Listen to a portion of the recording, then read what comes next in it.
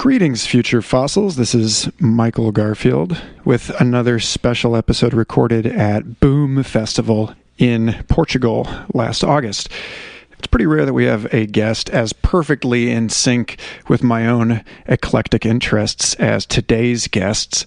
That's Dr. Rupert Till, aka Dr. Chill, the world's first PhD of electronic chill-out music, who also happens to be an archaeologist of sound who goes around visiting ancient sites all over the world, sacred sites, and recording their reverb and acoustic properties so that he can reproduce them in virtual reality. Oh my God, it's amazing.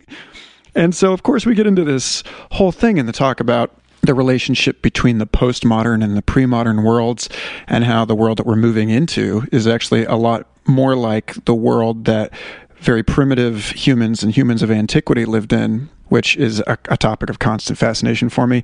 This episode is really fun also because you can hear Boom Festival going on all around us, and you really get a sense of the urgency and the common driving beat that underlies that entire week-long event, and in general, international psychedelic trance dance culture, which is a major part of the transformation that we're going through as a human species right now. And if you don't believe me, then just email me, and I'm happy to argue with you about it. Or even better, join our Facebook group for the Future Fossils podcast, and you can come have all sorts of wonderful discussions with all kinds of interesting people. We have a really cozy and interesting group of folks discussing all of these episodes over there. Another note, of course, is if you enjoy this podcast, please rate, review, and subscribe to us on iTunes or Stitcher or Google Play. Wherever you're listening to this, your reviews help other people find this podcast. And that's super important to how enjoyable the discussions about these episodes are for you. Also, Future Fossils is just one corner of an entire media ecosystem that I'm working on with a couple of friends and supporting through the sponsorship of people like you at patreon.com/Michael Garfield. There's a book about how to live in the future. There are electronic and acoustic musical components and visual art components, and just whatever I can think to do to explore these ideas from a number of different dimensions, including 360 photo and video stuff. All of that is going to get woven in and offered, a lot of it exclusively to subscribers of the Patreon campaign. So if you want to support the podcast, subscribe to us, join us over at Patreon, but more importantly, enjoy this incredible conversation about the deep history and deep future of our species and how ecstatic collective ritual binds us together into the body of something greater than ourselves. Everybody, this is Dr. Chill on Future Fossils.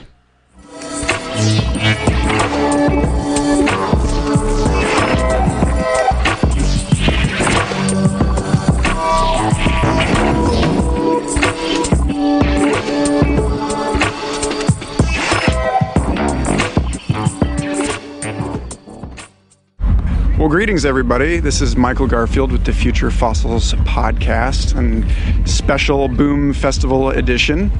And I am here with Dr. Rupert Till, a.k.a. Dr. Chill of the University of Huddersfield, an absolutely rare and interesting cat I met backstage at the Chill Out Gardens while I was getting ready for my set, and he was getting ready for his. So, Dr. Chill, it's a pleasure to have you on this show, man. Yeah, great to be here.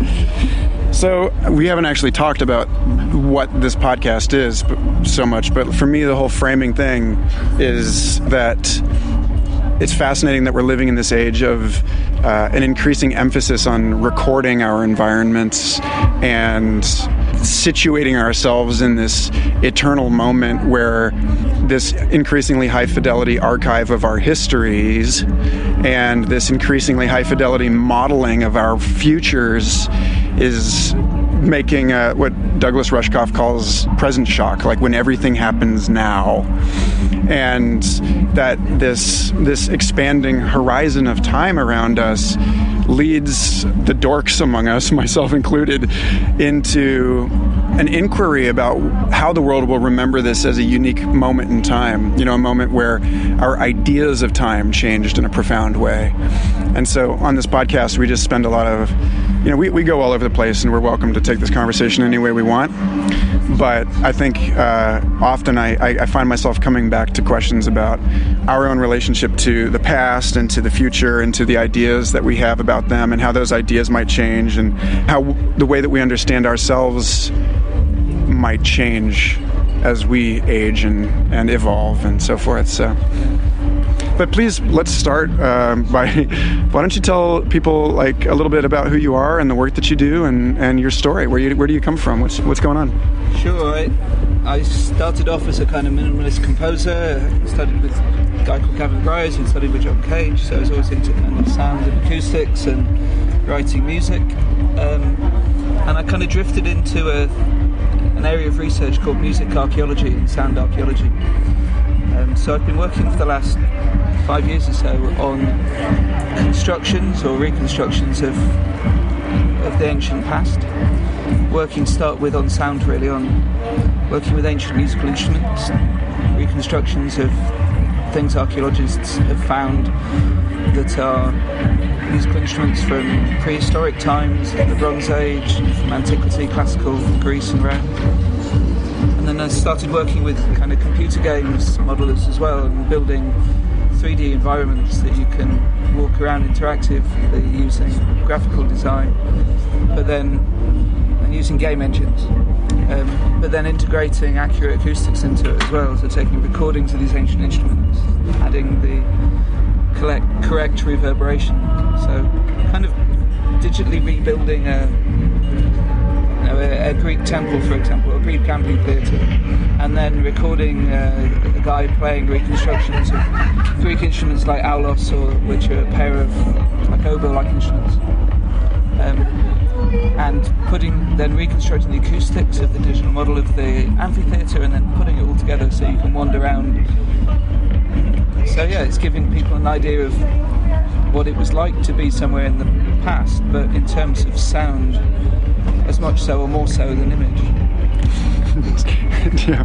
So there's a totally perfect example of that convolution of past and future. The more that we stride into these high technology artificial environments, the more we find ourselves using them to reconstruct the prehistory of these spaces. But you're also an electronic music producer. Yeah, I mean, you're out here playing at the Chill Out Gardens. So you work this stuff into your work as a producer as well? Yeah, so I mixed it all up. I'm making a series of 5 albums of this ancient music, but I wanted to kind of bring it to a wider public as well. So I've integrated things like bone flutes made out of mammoth bone and vulture bone from up to 43,000 years ago, the oldest musical instruments in the world, and integrated those into kind of electronic chill out sets with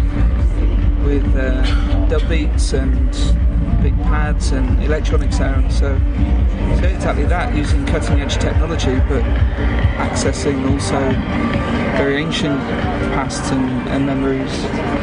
I guess for me, the more that we know about understanding what was going on in the ancient past tells us something about what's happening today. I'm interested in looking at what was similar then to now, what people were doing, what it has resonances with what's happening today, I guess. So, what have you personally learned by moving around in these archaeological acoustic virtual realities? It's fascinating. You go into a place like a cave, which has got these cave paintings in, but you went into some of them with archaeologists, and usually you see pictures of these on websites or magazines or whatever on people's walls, and they seem very accessible and easy to get to, but in reality you have to climb down a hole with a harness, and you have to go down, now they've got some ladders, but you're climbing, it takes you like 45 minutes, even with ropes and ladders and torches and flashlights.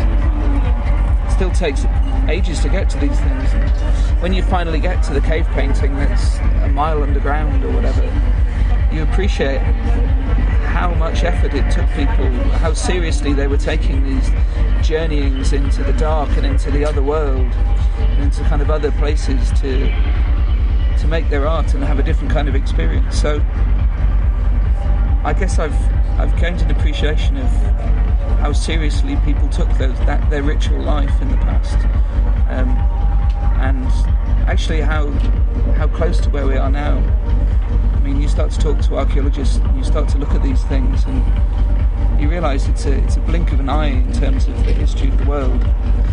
We haven't changed nearly as much as we thought, and I've realised that I'm much closer to the people who made those things. Now, you see things like a cave painting where they do hand stencils where they put pigment in the mouth and kind of blow it out, put like an air gun onto with their hand against the wall, so you get an outline of your hand, and you can see the fingernail, you can see the thumbnail, and on one you could see there was a bracelet on someone's wrist, and the bracelet looks very much like the kind of wristband that I've been given at Boom to wear to show that I'm here. So it's like you feel so close to those people, because I think historically they're shown as these ancient, prehistoric, simple people, but of course they weren't. They had to live without the technology we had today. They must have been incredibly inventive.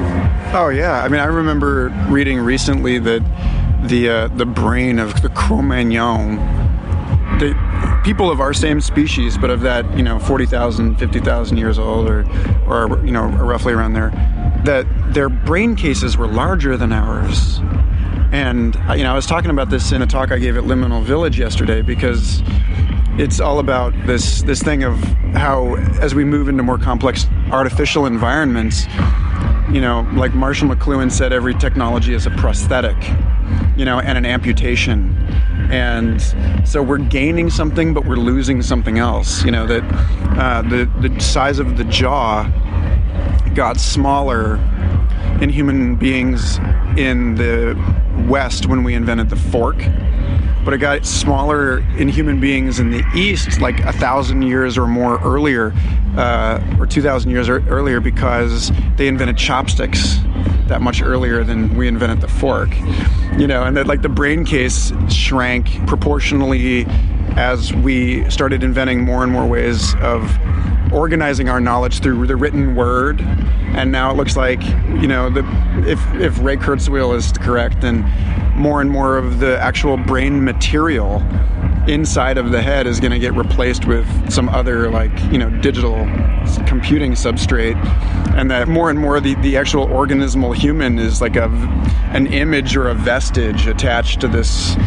self-transforming process. And I'm very aware that we're very cybernetic, that I'm using drum machines and electronics to make music, and that we use all sorts of digital technology to enhance our human body to allow us to do other things. But obviously our sense of smell is much more basic than people's would have been back then. I think human smells definitely not as sensitive, but hearing similarly, when you start to venture into these oral cultures, oral with an O and oral with an A about your ears, and they were just used to passing on information from speaking to each other and hearing so much. I mean, at night when you're in these caves you can't see much, so you're using your ears all the time to navigate your way around the place, to get an understanding of where you are. And if you're out hunting at night, hearing's vital. You're going to hear a dangerous predator way before you see them. We're so surrounded by so much noise nowadays. I think we miss some of that. Some of the caves I've been in have been the most remarkable acoustic places because they're so silent. I mean, they're astonishingly quiet. No drop of water. They were so quiet that our noise meter couldn't measure. It was reading the lowest it could read.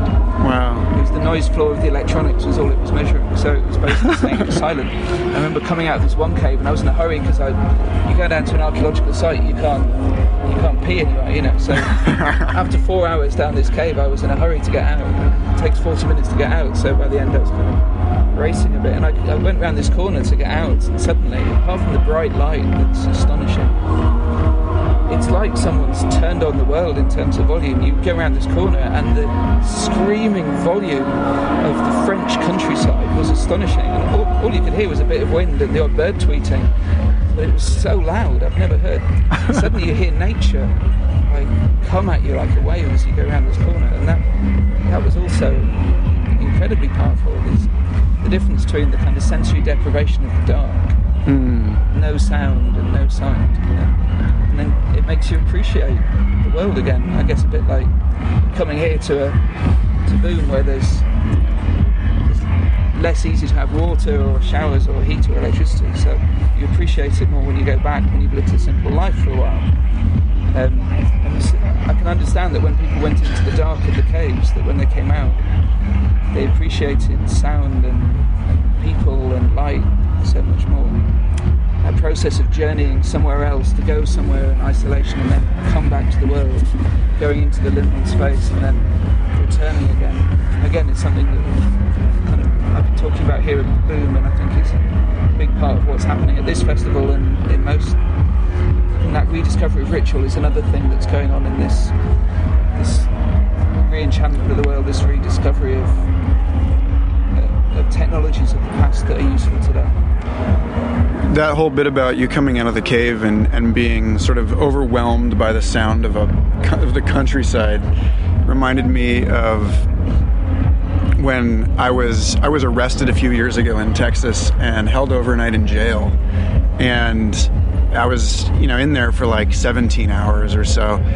Not like a real serious stint, but when I was released, it was the golden hour in Central Texas, and it was just this beautiful land, and I had this real clear sense of, I may disagree with these people and their decisions to criminalize my life as a cannabis user, but I understand why they feel the need to protect this place, because like after being 17 hours in this like sterile white painted concrete fluorescent box, mostly dark, sleeping, trying to like use a roll of toilet paper as a pillow, I got out and I fell to my knees and kissed the ground and cried. It was like so beautiful to have that experience of contrast, and out of that experience of contrast, I realized that in at least in American society, where we are so divorced from tradition and history, and have really made that our national character to be more focused on the future than the past, that we have dissociated ourselves from a lot of things that are really valuable to the human experience, and one of them notably is the rite of passage into adulthood. And I found it kind of interesting that, like, when you think about how when you refuse some developmental opportunity, then it's going to happen anyway. It's just going to happen as imposed upon you from the outside. It's going to appear as some sort of like horrible fate that's beset you. And in a strange way, that arrest and my consequent 2 years of probation happened right around my Saturn return, when it's very much about that. It's like if you don't take this responsibility of like initiation into yourself, then it will be imposed upon you, because now is the time for you to move on to the next phase of your life. And it just occurred to me that what I had just gone through was, in a very real sense, the only legitimate rite of passage available to many modern Americans. We're in this horrible drug war situation, and like I know so many people for whom their moment of initiation into adulthood was arrest. And that fits very much into later when I was reading about the Way of Merlin and the magical traditions of ancient England. A very strong emphasis in the Merlin mythology on his imprisonment and containment by the I forget the name of the king, but that there's this recurring theme in esoteric initiation of having to be like trapped, put underground, and that's like it's absolutely something coming from those old cave mystical rituals. Yeah, and a lot of we've lost so many rituals, I think, because the rituals that we had, well, in the West, they were very bound up with Christianity, that got so linked to kind of the political state and post the Enlightenment. The whole thing kind of morphs into the modern experiment of trying to control the world instead of find ways to become who we become. Those rituals of rites of passage of becoming are either so bound up with traditions that a lot of people feel alien to nowadays, or they're just not really present. The idea of ritual was kind of presented as old-fashioned and passé, and we don't need to do that sort of thing anymore. But I think one of the things about looking looking at the past is you start to understand that ritual is technology, is absolutely community technology. It's the archaeologists were telling me that the development of music happens at about 43,000 years ago. That's the first evidence we have. But it's this incredible time of development where humans are competing with. So it's probably a bit older than that, because you have the odd bone left over, but there's probably things earlier. So it seems to be developing the same time as humans are out-competing Neanderthals. And one of the reasons that humans out-competed them is they had a technology that Neanderthals didn't have, and the technologies were art and music and community. And music in particular was a technology that bonded human communities together.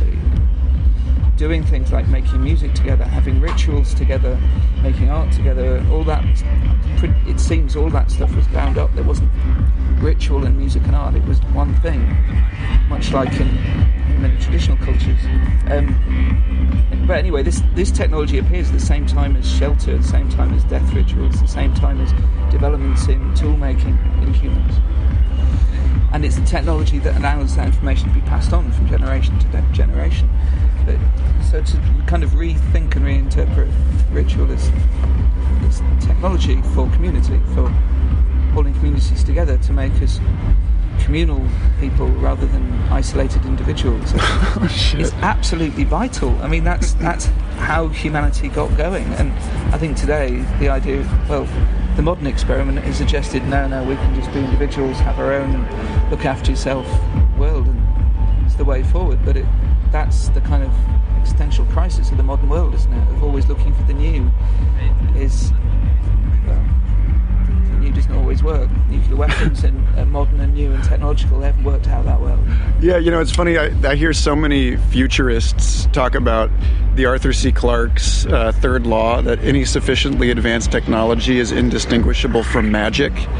And they only use it in reference to like quantum computers, or talking about this wondering, puzzling, awing at the cell phone, that kind of thing. Like the cell phone as sort of an emanation of the same spiritual archetype as Arthur C. Clarke's monolith in 2001: A Space Odyssey. It's bigger on the inside than on the outside. Oh my God! But like, it's full of stars. But it occurred to me just listening to you now that, ironically, in its efforts to suppress and differentiate itself from pre-modern superstition, the modern experiment, as you put it, failed to recognize the high technology of ritual. That it's like it didn't, it regarded this ancient and very in a sort of modern design sense ergonomic technology, a technology that evolved with us as human beings, and is actually in many ways a much more sophisticated technology than any modern invention. That we failed to recognize it for what it was, and we threw the baby out with the bathwater by believing that ritual was merely superstitious and not the enactment of a holistic cosmovision. That it wasn't something essential that bound us to one another and to the world around us. And, we ended up throwing away something upon which we rely, and now that we're sort of liquefying the modern world into the postmodern Internet of Things, and we're experiencing this phase transition. We have this sort of need to reclaim all of these ancient technologies in order to stabilize ourselves as we move forward into a much more hyper-connected and communal space that's organized much more musically than it is rationally. Yeah, I mean, and I think scientists, they've started to see things like people performing open heart surgery with acupuncture as the only painkiller, and it's like, well, okay, so some of these ancient technologies and biologies, they clearly work, and they've found various traditional medicines, haven't they, that have now been scientifically proven to be true. But of course they were scientifically proven to be true hundreds of years ago, when they were used for hundreds of years as effective cures. I came into this stuff really in some ways from research into electronic dance music, and why it was that's kind of quite ritualized in its practices. And I teach popular music for a living, and it became clear that because there are few rituals in Western culture, youth culture in particular, has started to ritualise its own practices or build its own ritual lives. So the sort of techno-shamanism that goes on the dance floor here, or however you want to describe it, is very clearly kind of ritual activity of some kind or another. And it's quite complicatedly structured and has elements of spirituality and religiosity, but is very different to traditional rituals and traditional religions. And that's what seems to happen. When you remove ritual from the world, rituals start to develop. One of the difficulties is if they develop around something that's not designed to be a ritual or not aware that it's a ritual, then you get ritual culture building up around, I don't know, heroin abuse or drug dealing or whatever, which isn't always positive. Or people end up being put into the position of a priest when they're a pop star who's just making tunes or whatever, and suddenly people listen to what they say, and it becomes complicated. So it's interesting to be here somewhere like Boom, where they're kind of embracing it, they're kind of talking about it and discussing it and inviting people to talk about futurism, talk about the past, the present, the future, talking about shamanism and the latest network technologies. So it's quite an exciting, varied place to be. Yeah, I'm actually really impressed with the way that this festival has brought in, for lack of a better word, wisdom keepers, the traditions on 5 different continents, elders within their own practice of indigenous medicine tradition, and that these people are, holding ceremonies and, holding space throughout the event and around the event. And I went out and I spent some time out. They built a sacred fire, I guess, as they do every year here, and down by the water, and they've created this ceremonial place for the ritual performance of prayer through the release through flame. And I had this really profound experience there, talking with the old woman who lived on this land, Ires. She's lived here for 29 years, and she's been the firekeeper here since this festival began. And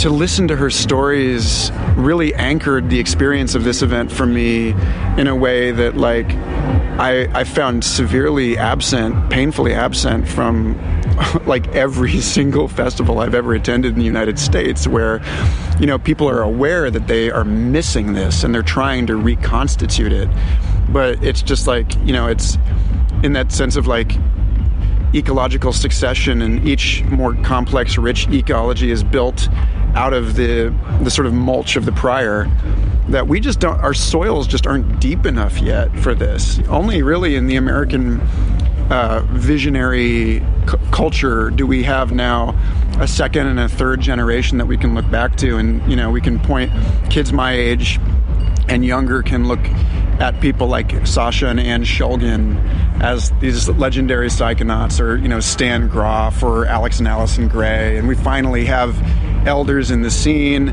but even that isn't quite ripe yet because they had no elders, so we're going to be really, in some sense, the first generation that actually inherited something, and what a profound responsibility that is. And that's a huge part of why I feel called to do this podcast in particular, is let's interview, let's collect as much of the wisdom of these people as we can and pass it on with the full knowledge that one day we will be in this position of transmitting the wisdom in our own sort of life story. Yeah, it's interesting. I came here first time in 2000, so it's 16 years, and I'm realizing there could be children here who are 16 now coming here who were conceived then. It's kind of strange. My set finishes with a cover of a kind of electronic beaty dubby cover of Woodstock, the Joni Mitchell song, and which I did because the lyrics resonated so much with what happens in these kind of festivals today. Woodstock was 16th, so 36, 37 years ago, something like that. The anniversary was yesterday, and I see people dancing here, and I see the Woodstock film, and people dance in the same way, people look the same, long hairs come back in, and hipster beards have come back in, and and people wandering around without shirts on, and there's people in the mud and swimming naked and walking around without clothes on, just like at Woodstock. And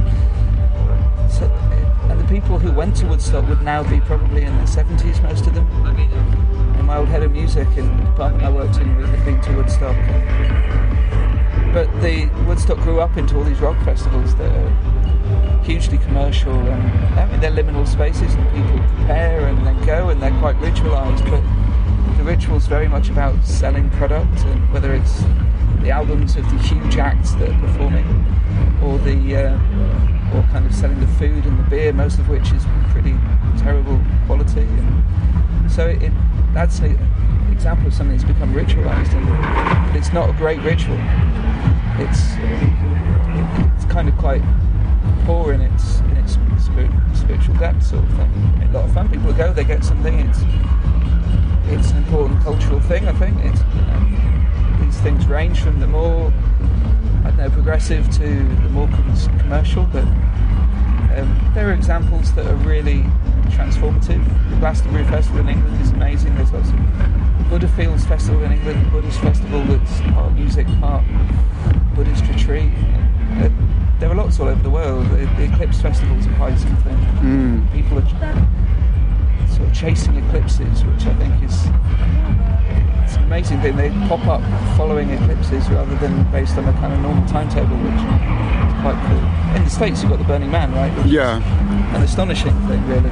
Yeah, although even there, like, you know, I've come to this understanding working within primarily the United States festival culture, and even, you know, within that as a subset of festivals that are really attempting to set themselves apart from these like large kind of commercial factory farm type events, you know, that there are as many kinds of festivals as there are cultures that hold festivals. In Japan, you have cherry blossom festivals. They don't even look, you know, like in Davis, California, since 1969, they've been holding a Whole Earth Festival, which was started by Jose Arguelles. It's a free family event. I mean, there's vendors, but it's like held on the university campus, and it's completely different. It's like children running around barefoot in the grass, and it's still got this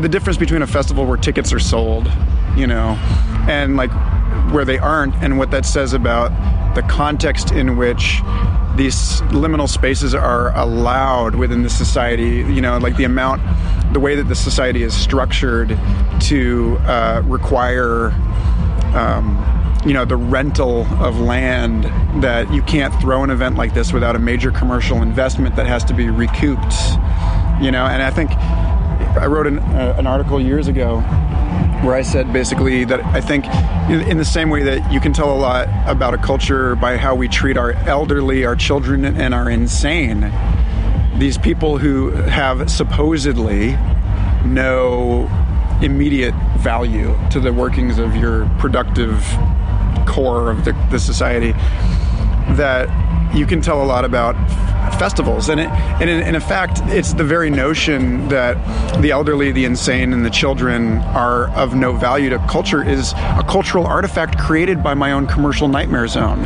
You know, it's like, it's equally true in other cultures that, you know, that they really cherish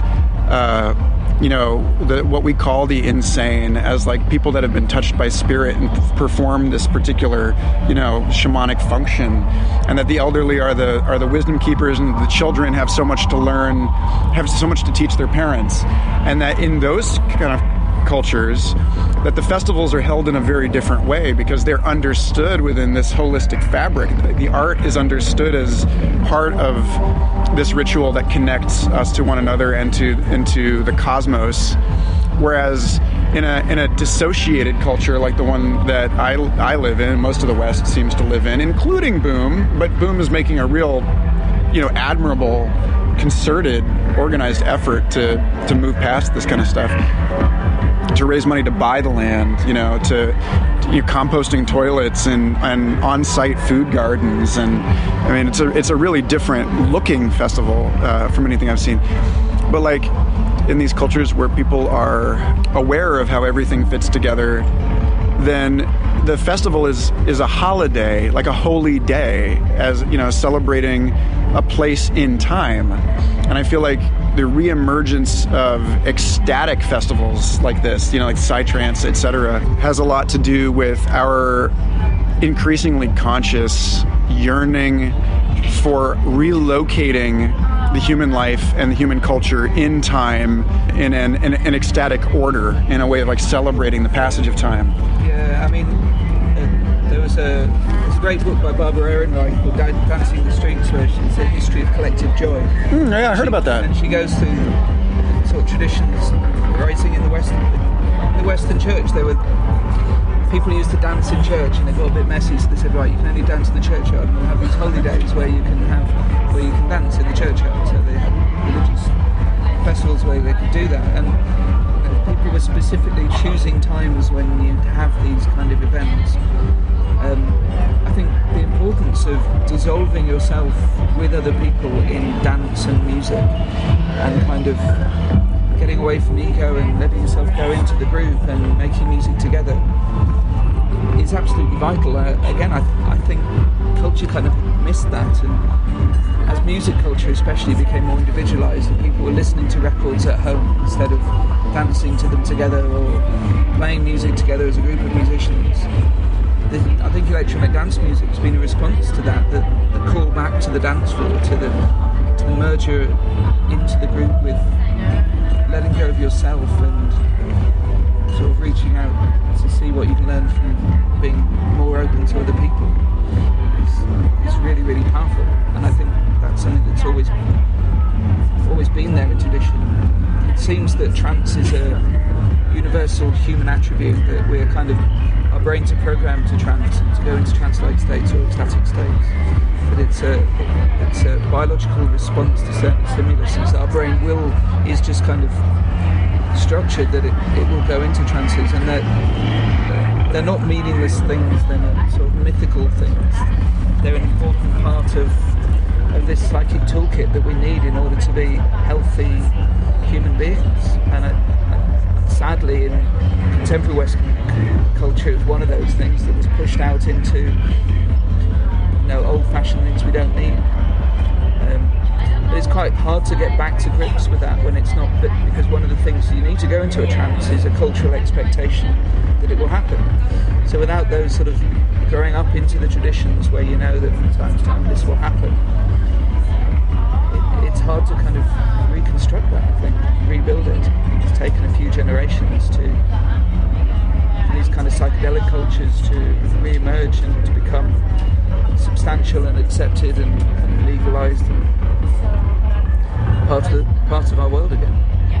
What role has trance played for you in your life? Because I mean, you're sitting here in front of this like sort of massive like ecosystem of musical interfaces here, and as a producer, you have to have a different vision of it than someone who's actually down on the dance floor. But I imagine that in making this music and in participating in this scene, that you also do spend a considerable amount of time out in the audience as well. So like, how has this played both into your experience of it on the receiving end and how you understand what it is that you're actually offering people? Yeah, I mean, I started going to clubs when I was kind of 15, going to birthday parties in clubs and dancing to electronic pop music at the time, New Order, Frankie Goes to Hollywood, whoever it was, kind of early electronic music. Loved disco and stuff, and you'd hear in clubs, and so I've always danced and I've always enjoyed kind of losing myself on the dance floor a bit. And I think making music, I've always been aware of those experiences where you're caught up in the music and you lose track of time. And for me, losing track of time is the number one sign that you're kind of in a trance of some state. So I think of trance very much as a continuum, not like you're either in a trance and you're some shaman off in another world, or you're not in a trance. For me, it's very much a continuum, and for example, I don't know, you can be just caught up in something, anything, and just kind of mildly lose track of time because of it. So you suddenly think, oh, is that the time? I thought that was 5 minutes, it's been half an hour, I'm now late. Everybody's had that experience. I had that experience coming over here, talking to a pretty girl. I was like, oh, wait a minute, I've got an interview. Holy shit. The Greeks are great, because the Greeks often have more than one word for things where we only have one word. So the Greeks have two words for time, kairos and chronos. So chronos is quantitative time, the time that ticks on a clock, that has, that we live in most of the time, and Kairos is qualitative time. So it's time that is when you're in a moment. It's time that has quality. It's that time when you're lost in a moment of time. So when time seems to change and expand, and the Greeks were aware that time is a different sort of time, just as Einstein is aware there are different kinds of time.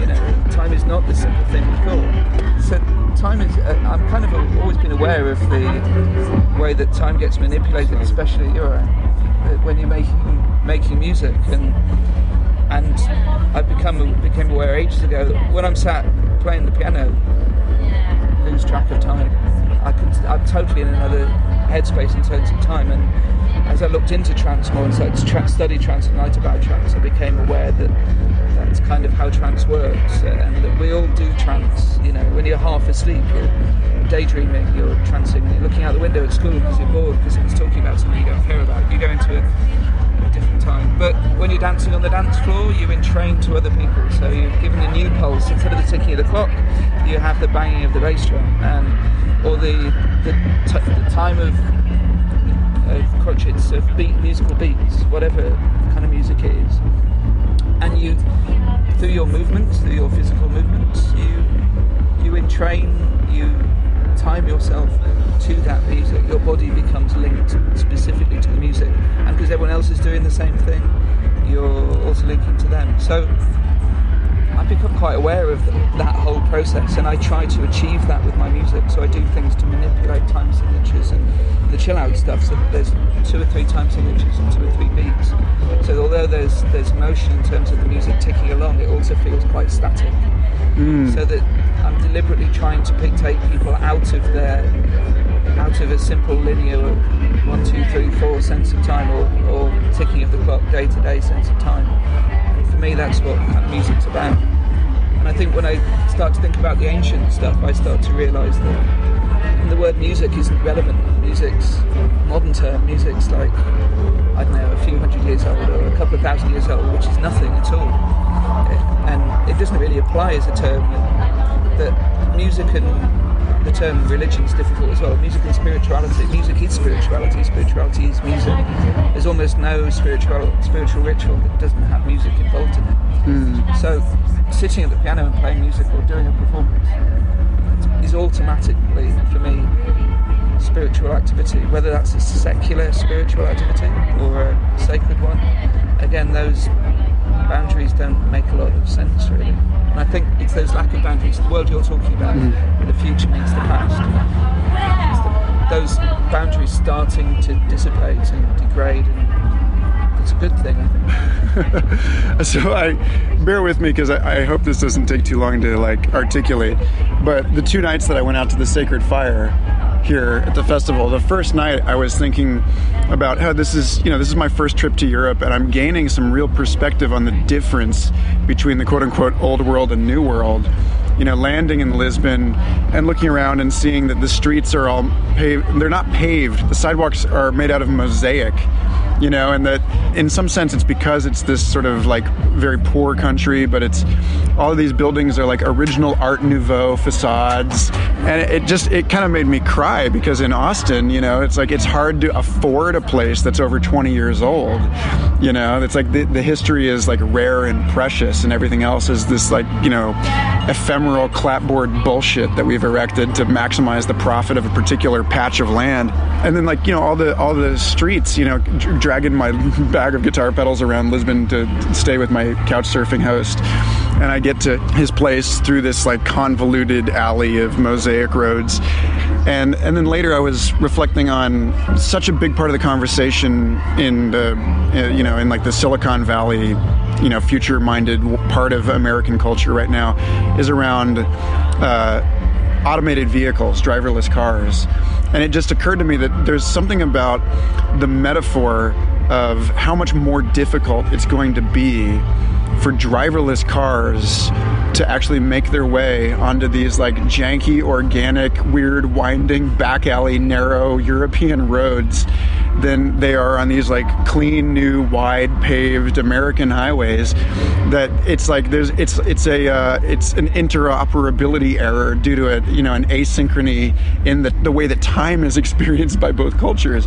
And I was talking about this with a guy who has 20 hectares of land and a hotel down in Colombia, and he's very much at peace with his life. He's very much made it back to land. I was like, I wonder how much longer it's going to take for the Tesla autopilot type stuff, Google self-driving cars, to make their way into Lisbon. And he's like, yeah, because these are human roads, and like what you have in the United States are machine roads, And so the next night I went back to the fire. Everyone was sitting around playing like reggae and some like kirtan type stuff. There were like 4 or 5 guitars and some drummers, and everyone was singing together real simple songs. And I was trying to think, do I have a really simple song that I can contribute to this? And I do. I had one. And it seemed really appropriate because it's a song about self-expression and releasing the shadow and confronting things and facing them. It's time to own these things, to allow it all to express itself. And I had asked to play the song, but there was like a line of people waiting to sing something. And finally my turn came and my friends were all about to leave, and I'm like, no, it's okay, I'll leave. And they grabbed me and they pulled me down and they put the guitar in my hands. And I'm like, okay, well, I guess I'll play it. Only the thing is, the song is in 5/8 with a bridge in 12. And so, like, suddenly it's like I just fucking completely killed the vibe. Like, there's like 50 people around this campfire that have been like in this sort of joyous campfire sing-along thing for an hour and a half. And like as soon as I started playing, it was like you could hear like the needle scratch the record. It's like, like what? It was so embarrassing, but at the same time, it was like one of these real clear insights where I experienced firsthand this backward compatibility issue between America and Europe. Or between like, the modern human constitution and this sort of weird meta-industrial thing that I happen to be living in. And it's like, it was so palpable the way that my song just completely fell flat, and this girl on the drum was like trying to figure out a beat in 5 and could not compound the 2 and the 3, couldn't wrap around it, and I was just like, oh my God, I felt like such a fool for not realizing that in advance, Music, I guess music in this sort of context often has function, and it's quite a specific function. I mean, the music you probably hear in the background on this recording is the main dance floor, and it just kind of goes bom da-da-lom, ba-da-lom, ba-da-lom, ba-da-lom, ba-da-lom. It's too fast for me, I can't dance at that speed. It's 160 beats per minute, and I just see people shuffling from foot to foot, but maybe you just have to be younger and more energetic than me to be able to dance that all night. You just cut it in half. Yeah. Dance to the Andante 80 BPM rhythm. It's too slow though. It's not 80. Yeah. It's 180. Then you got drum and bass, and you dance to half. But it has a function, and so all the music to an external ear might sound quite similar. But of course, the people on the dance floor, they know Ace Ventura from Rinkadink or whoever the different DJs are, their own style within it. But it has a function for people to go on that dance floor and dance to the same thing with the same beat for hour after hour. One of my friends was on the dance floor for 5 hours dancing to Ace Ventura, who's one of the big trance DJs. And I mean, that's clearly a trance experience. He's not the sort of guy who would conceptualize it in any way as a spiritual thing, but obviously when you do that, especially if you've sort of taken psychoactive substances, you're dissolving yourself completely into this other world, and you come out, you're bound to be a different person each time you do that in some ways, or you have the potential to be changed through it. Musical functions kind of do. I guess if you're doing a set in a bar in Austin or something, then it's a very different the music has a very different function than if you're sat around a sort of a sacred fire where people, like, music to sing along to is another thing. But music's often taken away from that context. In fact, I work a lot with classical musicians for whom the idea of context is anathema completely. It's like, No, music doesn't have purpose. Music is pure. It's just there to be music. I write my music for the sake of music. And in some way, to give it function or purpose denigrates it in some way. It makes it lesser. But isn't that there's room for both and. It doesn't have to be either or. But doesn't that, I mean, isn't that point of view the, like, you know, the supposed anthropological view from nowhere, that like somehow you can go into this culture and observe them and not bring your own cultural bias to this situation? That the idea that the music is in some way you know, pure and you know, without context, is like ignoring the fact that you're writing it for yourself, who is a different person than you are now, and therefore an intended audience. And of course, the anthropologists are all Western, rich elites going into some much poorer place where they're taking their Western mind view. In every case, there's no such thing as a tabula rasa in that way. There's no blank slate. You can't walk into a place and not bring your own shit with you, basically. So yeah, obviously in that situation, there's a very set culture. The music is there for high-class elites, for very educated, wealthy people, to provide a concept that gives them cultural authority. They can say, oh yes, I've heard of Stockhausen or Webern or Shakespeare or whatever, therefore I'm a culturally intelligent person and can pass through certain doors with ease, socially or culturally. So it has a massive context, and it's all about stamping your identity with power and authority, but it's not presented in that way, obviously. Whereas I think a lot of vernacular cultures quite happily say, no, that's dance music, it's music to dance to. It doesn't have to be intellectually challenging, it has to be challenging to your feet and to your groove and whatever. So yeah, it takes it to a different place. And I guess when you have music that's been like that for hundreds of years, they were playing some Portuguese folk music around that fire, I think. I went and like, okay, I don't know these songs, but all the Portuguese people do, and they were singing along. And I guess there would have been old Portuguese folk songs, but that's a mad guess because I don't understand the language. But having those folk traditions that are several hundred years old is good, and those all sorts of rituals. I mean, a lot of fairs and festivals and events go back to earlier traditions. There's a massive Spanish and Portuguese festival culture. Their festas happen all the time. It's the weekend, it'll be some Saints' Day festival where there'll be food and drink. And there's a strong tradition of the summer fairs in England. A lot of the music festivals in the UK came out of. I think some of the American ones echo those to some extent. That were all just, little community village fairs originally. Yeah. And yeah, that there's all. I mean, this festival. When I was first getting into electronic music in the mid-90s, the Portuguese trance festivals were legendary, and people who would go around Europe going from festival to festival would all end up at the end of the summer in the Portuguese hills at these very small Portuguese trance festivals that were kind of legendary places where you would go and kind of lose yourself and find yourself on some strange, Brazilian psychedelic or something. So there's Boom has, I think, really quite a long lineage here, and as you say, they're drawing upon some much older traditions. But it's interesting that they often draw upon traditions from the Far East, yeah, or from the Indian subcontinent, or from Africa, or Australia, or whatever. It's the European traditions have become so deconstructed. They're difficult, to re-energize it. There's an interview I read with Goa Gill a while back, and it seems so obvious from the interview that like Goa trance could have occurred nowhere else on the planet than on a beach in India. That that there's something about the pace of that lifestyle and their relationship to full moon ecstatic ceremony, and that the fact that he said very specifically, he's like, I don't ever play festivals because my sets are designed to be at least 24 hours long. I'm taking people through a full circadian rhythm, and so I can't, I can't play a festival time slot and have it mean a damn. you know.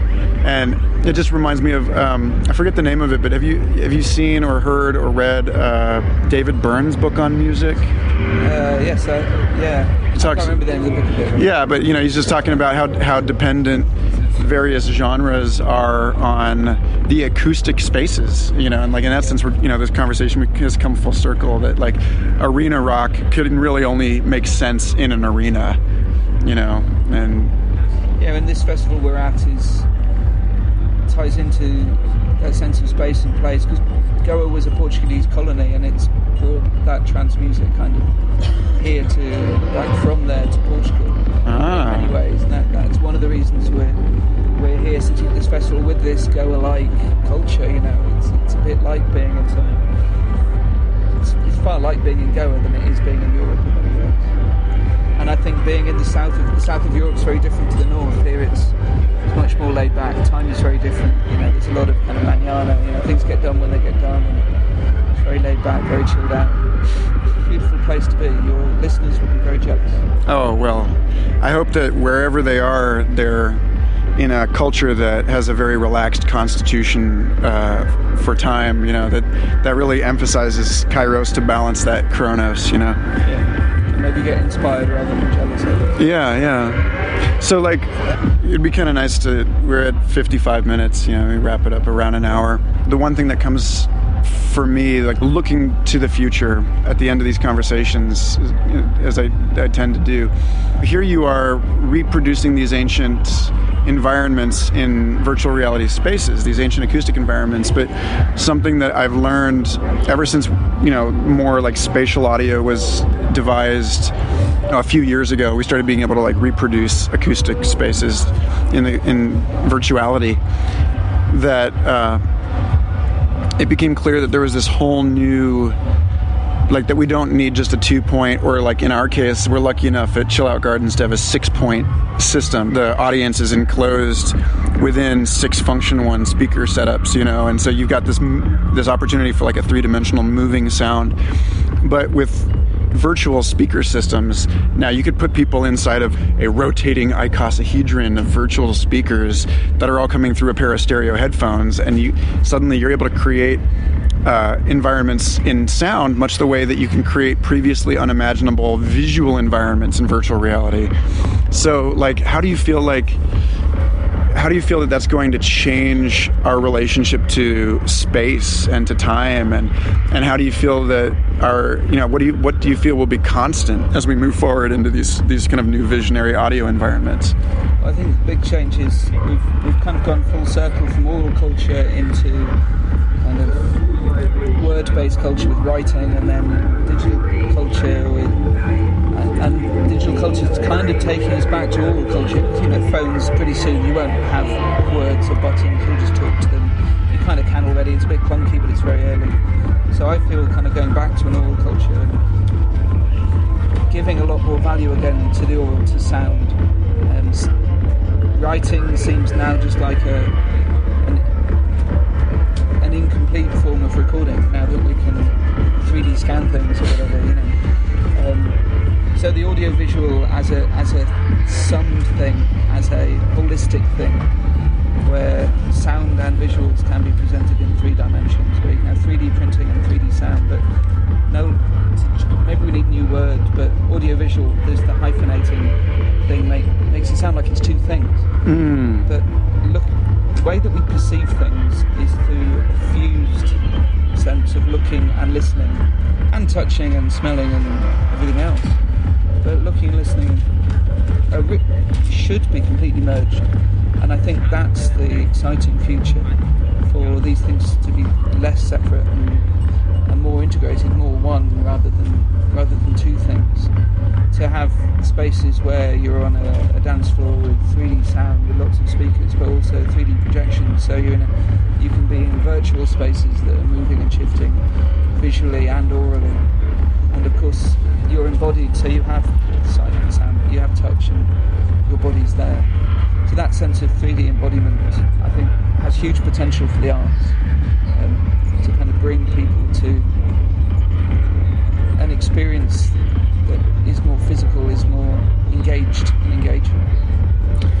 Yeah, I've been thinking a lot about that. I've been sitting on this idea for so long, for 7-8 years now, to the point that at first I wanted to be somehow involved in the development of this new creative media, and now I'm finally actually watching it happen around me. And in some respects, it's like I'm a surfer that missed the wave, but in another sense I'm really excited to see that these new embodied gestural interfaces are now at a point where you can control the visual elements and the auditory elements and make music and just incredibly gorgeous animated sculptural performances in light in virtual reality. I hear that the latest version of Tilt Brush, the virtual reality painting app, has animated musical brushes now.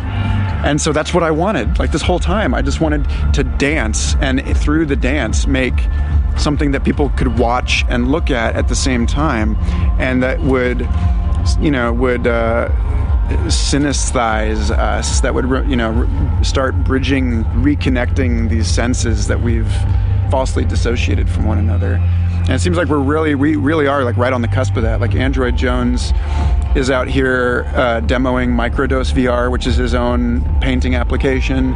And I had a friend who tried it last night, and she said, he specifically asked for a dancer to come up and wear the headset and show people, to test it out in front of people and show people how it was used, because it's it very much is about recognizing the music of the body and the architecture of light as that we cast around us, the architecture of sound, and it seems like we're getting kind of closer to that sort of dolphin consciousness where we're projecting three-dimensional auditory, vibratory glyphs into the space, and listening and reading sort of merge into one apprehension of that which is both auditory and visual, So it is a damn shame that we don't really have the words for that, but maybe the dolphins will teach us the words for that. Once we decode the language, the dolphins' language, understand how they speak. They probably understand how we speak already. They got it here. It's like children to them, probably. But So where can people learn more about your work and what? Well, the project we've been the Music Archaeology Project is part of the European Music Archaeology Project, so they can go there. I've got a number of WordPress sites. One is what's it called? songsofthecaves.wordpress.com. If you Google Rupert Till, then I come up all over the place. My music is at SoundCloud under Rupert Chill, and there's a Facebook page for Dr. Chill. So I'm very Googleable, and then everything pops up pretty easily.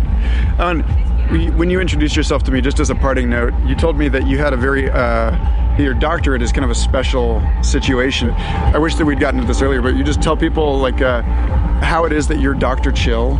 Yeah, well, I was kind of writing electronic music, and I registered for a PhD to compose music, and I just wanted to write ambient electronic music. I did a bit of music for dance, a bit of film music, but most of it was kind of electronic ambient dub chill out music. So I genuinely am a doctor of chill out music. So probably that was 1999. I reckon I was probably the first doctor of electronic ambient music. So maybe the only one. So a rather historic personality then.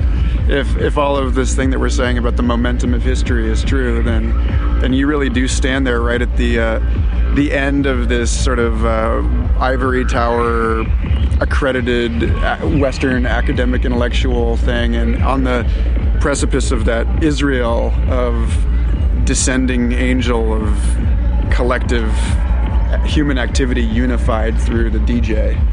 Yeah, and it's nice to come here. I mean, I keep saying to people, I'm working. I'm not here on holiday. This is work. I'm here disseminating the results from a £3.5 million European research project. And I'm also having a lot of fun, don't get me wrong, but and it's great because those sort of things are usually disseminated in obscure journals and literature and conferences, and nobody in the rest of the world gets to hear about them. So it's fantastic to come somewhere like Boom, where people are here at a music festival. It's such a different group of people, and the connections you make with doing a podcast like this are very different than the connections you make in an elite overage hour culture like that. So, it's been a great place to be. Well, I'm super delighted to have met you, and I'm really looking forward to your set tonight, man. It was a pleasure to have you on the show. Cheers.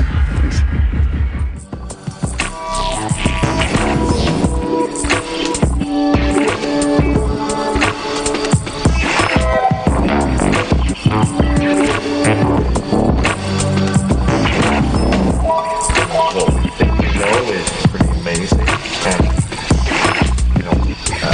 Understanding that we've got a lot more to learn. The work is not done here, and we may not ever figure it out. We probably won't figure it out.